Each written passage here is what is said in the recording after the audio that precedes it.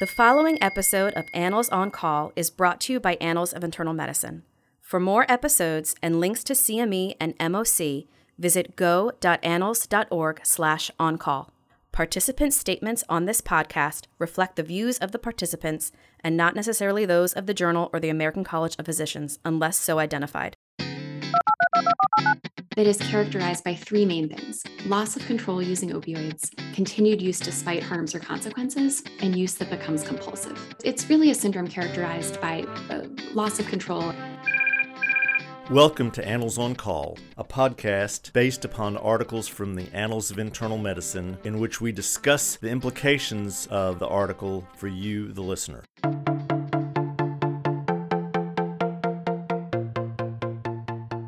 This is Dr. Bob Centor. I'm Professor Emeritus at the University of Alabama at Birmingham and former chair of the Board of Regents for the American College of Physicians. This episode of Annals on Call features an article from In the Clinic on opioid use disorder. Joining us is Dr. Jessica Taylor, who's an assistant professor of medicine and an addiction specialist at Boston University School of Medicine. She focuses on the care of people with substance use disorders, HIV, and viral hepatitis. She's the medical director of Faster Paths, a low-barrier substance use disorder bridge clinic, and she directs HIV prevention programs at Boston Medical Center. We think you will learn a great deal about opioid use disorder and the management of this major problem. Jessica, thank you so much for joining us on the podcast. I really like the In the Clinic that you've first authored in the Annals. And I think it's a really important topic, both for inpatient and outpatient physicians, although we're going to focus a little bit more on outpatient physicians. So let's start out by defining opioid use disorder. Sure. Thanks, Bob. I'm really happy to be here this morning. So when we think about opioid use disorder, as a physician, I operate in the medical model. And so we think about it as a condition that can have periods of remission and return to use that is characterized by three main things: loss of control using opioids, continued use despite harms or consequences, and use that becomes compulsive. So it's really a syndrome characterized by loss of control and a lot of chaos surrounding the use and risk. It's interesting. I was a resident in the 70s, and the main opioid use disorder at that time was IV heroin. We saw a lot of complications of IV heroin back then. We didn't really have major ways to treat it, although we did have methadone clinics. But the current wave is really different. And I'd like you to talk about what is going on with opioids now and what has us so scared. When we talk about the opioid crisis, we really think about it in three waves. And right now we're in wave 3, which is the scariest of the three. Just to back up a little bit, we think about opioid use disorder starting to take off really in the 90s. And at that point, the opioid overdose deaths were highly concentrated around prescribed opioids. And so the first wave really centered around prescribed opioids. As prescribing became more restrictive or more judicious, what we saw is a much bigger focus on heroin driving opioid overdose deaths, and a shift to heroin, particularly as things like misuse deterrent formulations came out. Prescribing really was under more scrutiny. But actually in the last decade, really starting around 2013, 2014, and ramping up 14, 15, 16, illicitly manufactured synthetic opioids have taken over. And these include fentanyl and fentanyl analogs that are incredibly potent. They're inexpensive to produce. They're incredibly potent. And the most problematic aspect of them is that their potency is also variable. So you can get a batch that is 10 times as potent as street level heroin, or 100 times as potent, or potentially more. Lots of variability. And that has really driven the overdose deaths that we're seeing. The other aspect of the current wave that is really incredibly terrifying is that we're seeing fentanyl contaminate other substances. So fentanyl has nearly wholly penetrated the heroin supply in really many parts of the country. I started practicing at Boston Medical Center in 2016. And at that point, I would see a couple urines a week that had both heroin and fentanyl. And by heroin, I mean opiate positive, as well as fentanyl positive. And then the transition was to about 50-50. And at this point, it is unusual, and maybe only once a month, that I see a urine tox test that is positive for opiate due to heroin use and not also positive for fentanyl. So it has fully penetrated the heroin supply. But what we've also seen is that it's contaminating stimulants. So we are seeing unintentional overdose deaths related to use of cocaine, amphetamines. We are also seeing a huge burden of pressed pills, which are counterfeit benzodiazepines, counterfeit stimulant medications that contain fentanyl. And that's incredibly risky because oftentimes people aren't intending to use fentanyl and therefore aren't prepared with our harm reduction strategies, which are with our overdose prevention tools like naloxone. Many people want to know why we're having this wave. Is this because we prescribed too much opioids back in the 90s and the first part of the century, or is this all because of the street? Interesting question. I think there's no question that opioid prescribing was probably not as judicious as it needed to be back in the day. I do think, though, as we talk about more precautions around opioid prescribing, we need to be really careful about unintended consequences of very restrictive prescribing of opioids for chronic pain. And we know, for example, that if we let the pendulum swing too far back where we're not using opioids appropriately, or especially if we're cutting patients off that have been stable on potentially high doses of opioids long term, there's huge risk to patients that are living with chronic pain. So I think, the prescribing from 10, 15, 20 years ago is certainly a part of the story, but not the entire story. And, I think what we're seeing now is that there is a market that is not regulated. Demand certainly exists for opioids outside of prescribed settings, but it's also being driven by the fact that we don't have a safe supply program in this country, and we don't have a way for people with opioid use disorder to access opioids that are of known potency, of reliable potency, and in a way that's safe. And so, thinking about some of the more cutting edge harm reduction strategies, when we looked at our collaborators in Canada, for example, I think there are some really exciting tools that are not yet available in the United States that allow, for example, prescribed heroin for people with severe use disorders that have not sustained or reached their treatment goals on medications like methadone and buprenorphine, that really addresses the chaos in the supply and just the risk and unpredictable nature of what people are able to get. If you're doing primary care, every subspecialty wants you to ask questions about their subspecialty. So we're not going to be able to try to figure out if everybody's using opioids. What are the clues either for an outpatient practice or when someone's admitted to my service in the hospital? When should we ask about and test for opioid use? Sure. Yeah, no, I think that's a great point. And I'm a primary care doc and I have 20-minute visits. And so screening for everything is just a really overwhelming proposition. We do have, I'll just mention that we do have very time efficient ways to screen for drug use disorders or alcohol use disorders. I personally like the single item screening questionnaire because it's just that it's a single question. And so pretty readily incorporated. But I'll fully acknowledge that I am not able to screen all of my patients and don't think that it's realistic for all hospital medicine providers, all outpatient providers to do that. I think most important is just what you're saying, though, is considering opioid use disorder in our differential diagnosis when patients present with complications of the substance use disorder or of behaviors related to the substance use disorder, like injection drug use or insufflation. And so, those include patients that may present with mood symptoms, with certainly sedation or withdrawal symptoms that are not otherwise explained.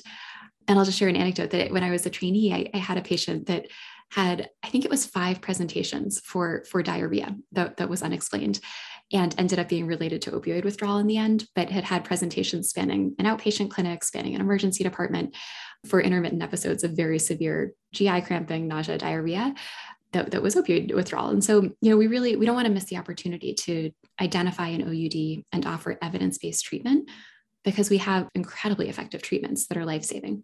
So I mentioned mood symptoms. I mentioned sedation and withdrawal. I would also mention any skin and soft tissue infection or other complications of injection use, which include chronic viral hepatitis, HIV infection, deep tissue infection like osteomyelitis endocarditis is another very feared complication of injection use.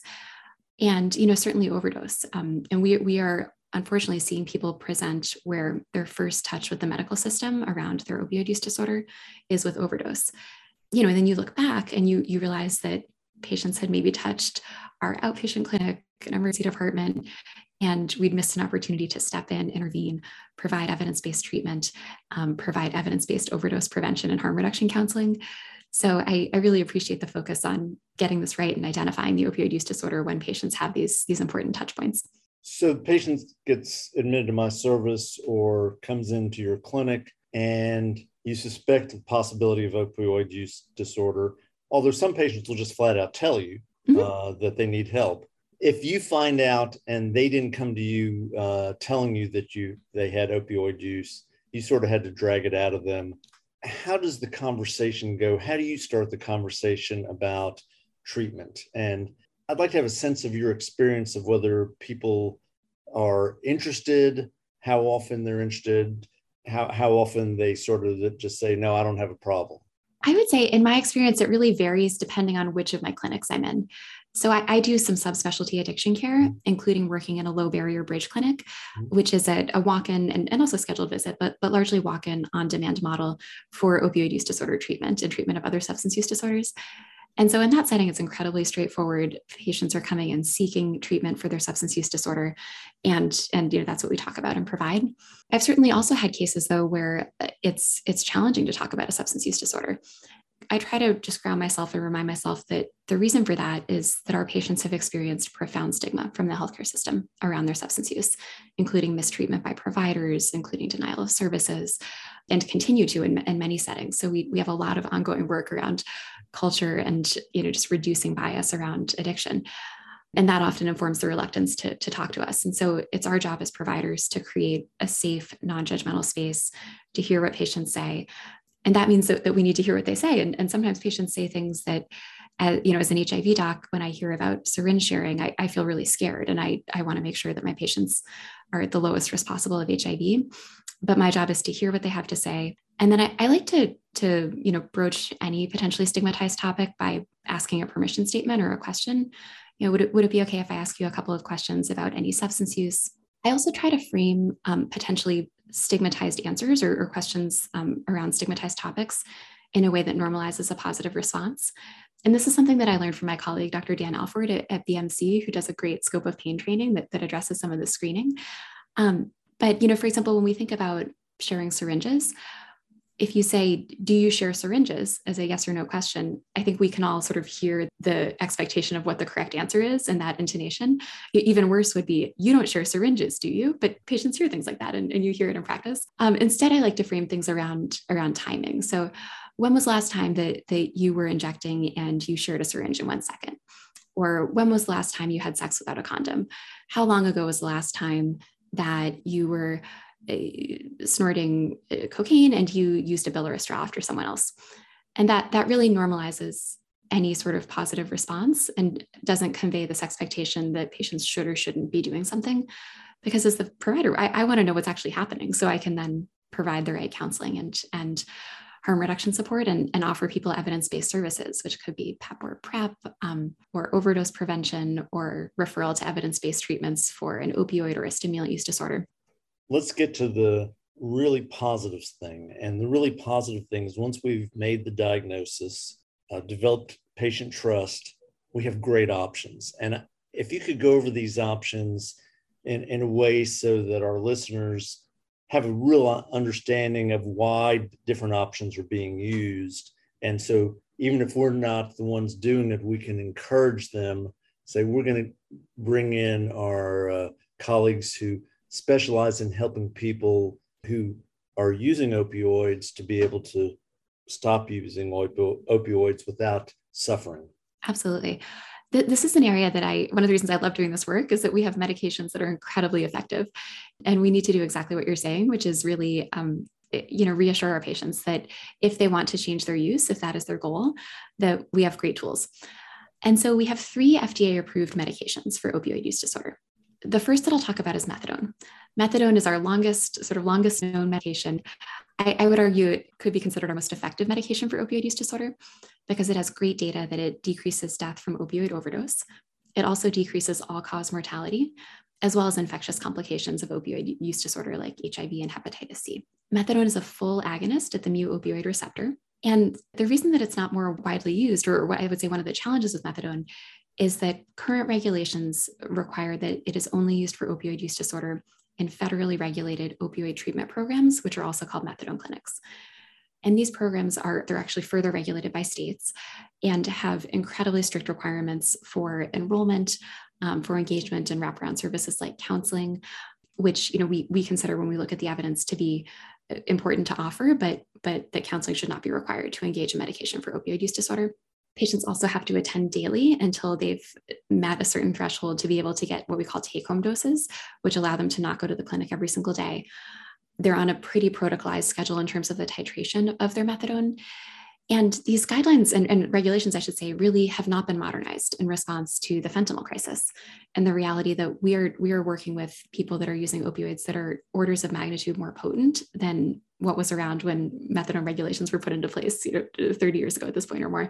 So I think methadone is an incredibly effective treatment. I'm a huge proponent of methadone, and I love to talk to my patients about it. And we actually do a lot of work lowering the barrier to methadone entry in my Bridge clinic by offering treatment for withdrawal for up to 3 days while we link patients. But for many people, the logistics of presenting every day are a barrier, and some of the other aspects of OTPs can be a barrier. So the second option that I like to discuss with patients is buprenorphine. It is typically co-formulated with naloxone in its sublingual form. It goes by the brand name Suboxone. And that's a medication that we can prescribe in the primary care clinic, in specialty clinics. We prescribe it in our infectious disease clinic. That is prescribed to a retail pharmacy like other outpatient medications. So patients come to the office, you assess them, you electronically prescribe your prescription the same way that you would prescribe amlodipine for blood pressure or really any other outpatient medication. It's picked up at a retail pharmacy and they take it at home. Buprenorphine, unlike methadone, is a partial agonist at the mu-opioid receptor, which has a few important implications. So it has a decreased risk of accidental overdose, which is potentially a benefit of buprenorphine over methadone. It also can be potentially less potent in terms of managing withdrawal symptoms and cravings. And we're hearing more about that again in this third wave of the crisis, which is really focused on potent illicitly manufactured synthetics like fentanyl. The other challenge that is presented by being a partial agonist is that when we start buprenorphine, we have to wait until patients are in withdrawal already from opioids, because if you start it too soon, you get what's called precipitated withdrawal, where the patient experiences a sudden drop from the full binding of the full agonist of the fentanyl or heroin down to the level of partial binding from the buprenorphine.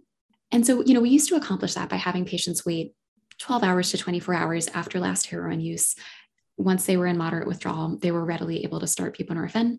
That's actually changed. And in the last 2 to 3 years, it's been increasingly described that patients are having late precipitated withdrawal, switching over to Suboxone or buprenorphine, where they might wait 2, 3, even 4 days, be experiencing an incredible burden of physical symptoms, having very high clinical opioid withdrawal scores.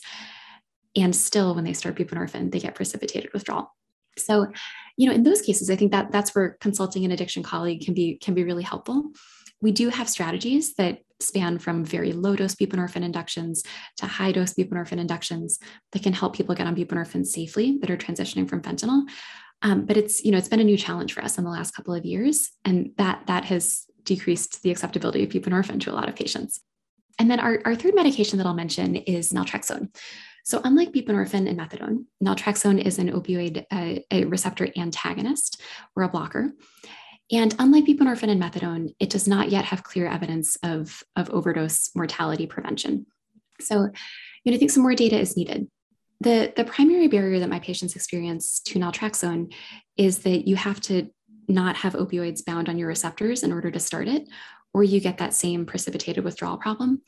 And in the case of naltrexone, you typically have to wait for a week to start after last opioid use. And you can imagine going a week without opioid use when you're in severe withdrawal is something that's really extremely difficult to accomplish in the outpatient setting. So for that reason, I use naltrexone much less in my patients. I really try to direct them to the medications that have clear overdose mortality prevention benefit. But there are certainly people for a variety of reasons that prefer naltrexone. And in those cases, we try to work with them to make sure that we get them induced safely in a way that is tolerable, that doesn't put them through really miserable withdrawal symptoms. Sometimes that's through an inpatient medically managed withdrawal program, although there are circumstances that with a lot of support, we can sometimes manage that outpatient as well. Well, I can't thank you enough for the way you've described all this and given us a real sense of how to talk to patients and what the options are. And I think one of the things that I took away from this is that there are addiction specialists who can help us with what is quite tricky in trying to find the right options for treating withdrawal from opioids. And you really described that so nicely. I'm fortunate that I have some great addiction specialists that I can lean on, and I hope that everyone listening will find people in their region that are delighted to help these patients. So thank you again for joining us and for writing the beautiful In the Clinic and making us much more aware of what's going on. Absolutely. And, Bob, if I could follow that up, I think I alluded to consulting an addiction specialist because I think there's a huge role for that. I also just want to say really clearly that treating opioid use disorder is well within scope for hospital medicine providers, for primary care providers. It's incredibly rewarding work. Some of the barriers to getting started with doing opioid use disorder treatment as a PCP or hospital medicine provider have actually gone down. Mm-hmm. And so, for example, in the past, in order to be licensed to prescribe buprenorphine, one had to do an 8-hour training and then apply for an X number. And those requirements have actually gone down, where for people treating up to 30 patients, it's possible to apply just by enrolling in a website without the requirement to do the 8 hours of training. And that's really something I encourage everyone listening to do. It takes, I would say it could be done in under 3 minutes. You need to know your license number, your DEA number, whether or not you practice at a VA, which I think we all are, we all know our practice status. And then, from there, you apply and are able to receive a DEA X number, which enables you to prescribe buprenorphine. That's something that really is, it's part of all of our practice. None of us say, as general internists, oh, I don't manage diabetes. And I think we need to stop accepting the status quo that people are not really taking on management of straightforward opioid use disorders. It's really a part of what we do. Patients appreciate it. It's rewarding work. And so I just encourage everyone to take a couple minutes today to enroll. If you Google buprenorphine X waiver, it'll get you to the site to get your information in. And it's a very quick process. You can then treat up to 30 patients at a time. Thank you again.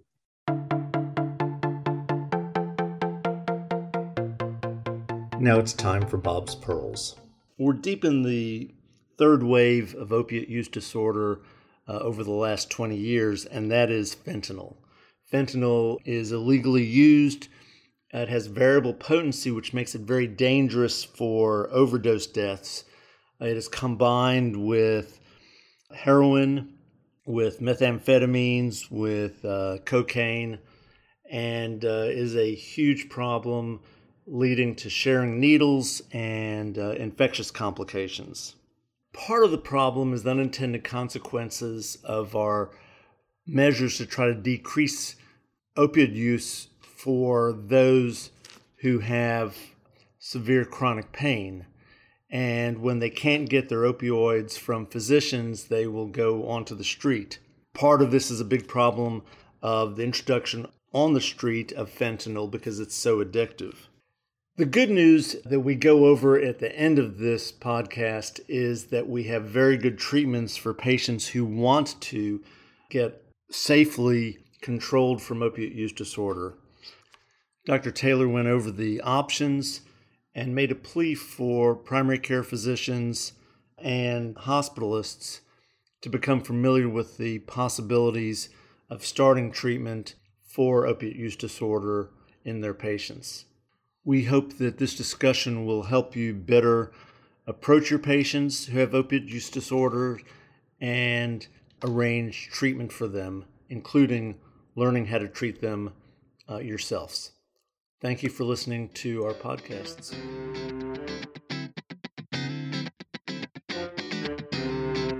For more episodes of Annals on Call and links to CME and MOC, visit go.annals.org/oncall. Participant statements on this podcast reflect the views of the participants and not necessarily those of the Journal or the American College of Physicians, unless so identified. The information contained in the podcast should never be used as a substitute for clinical judgment.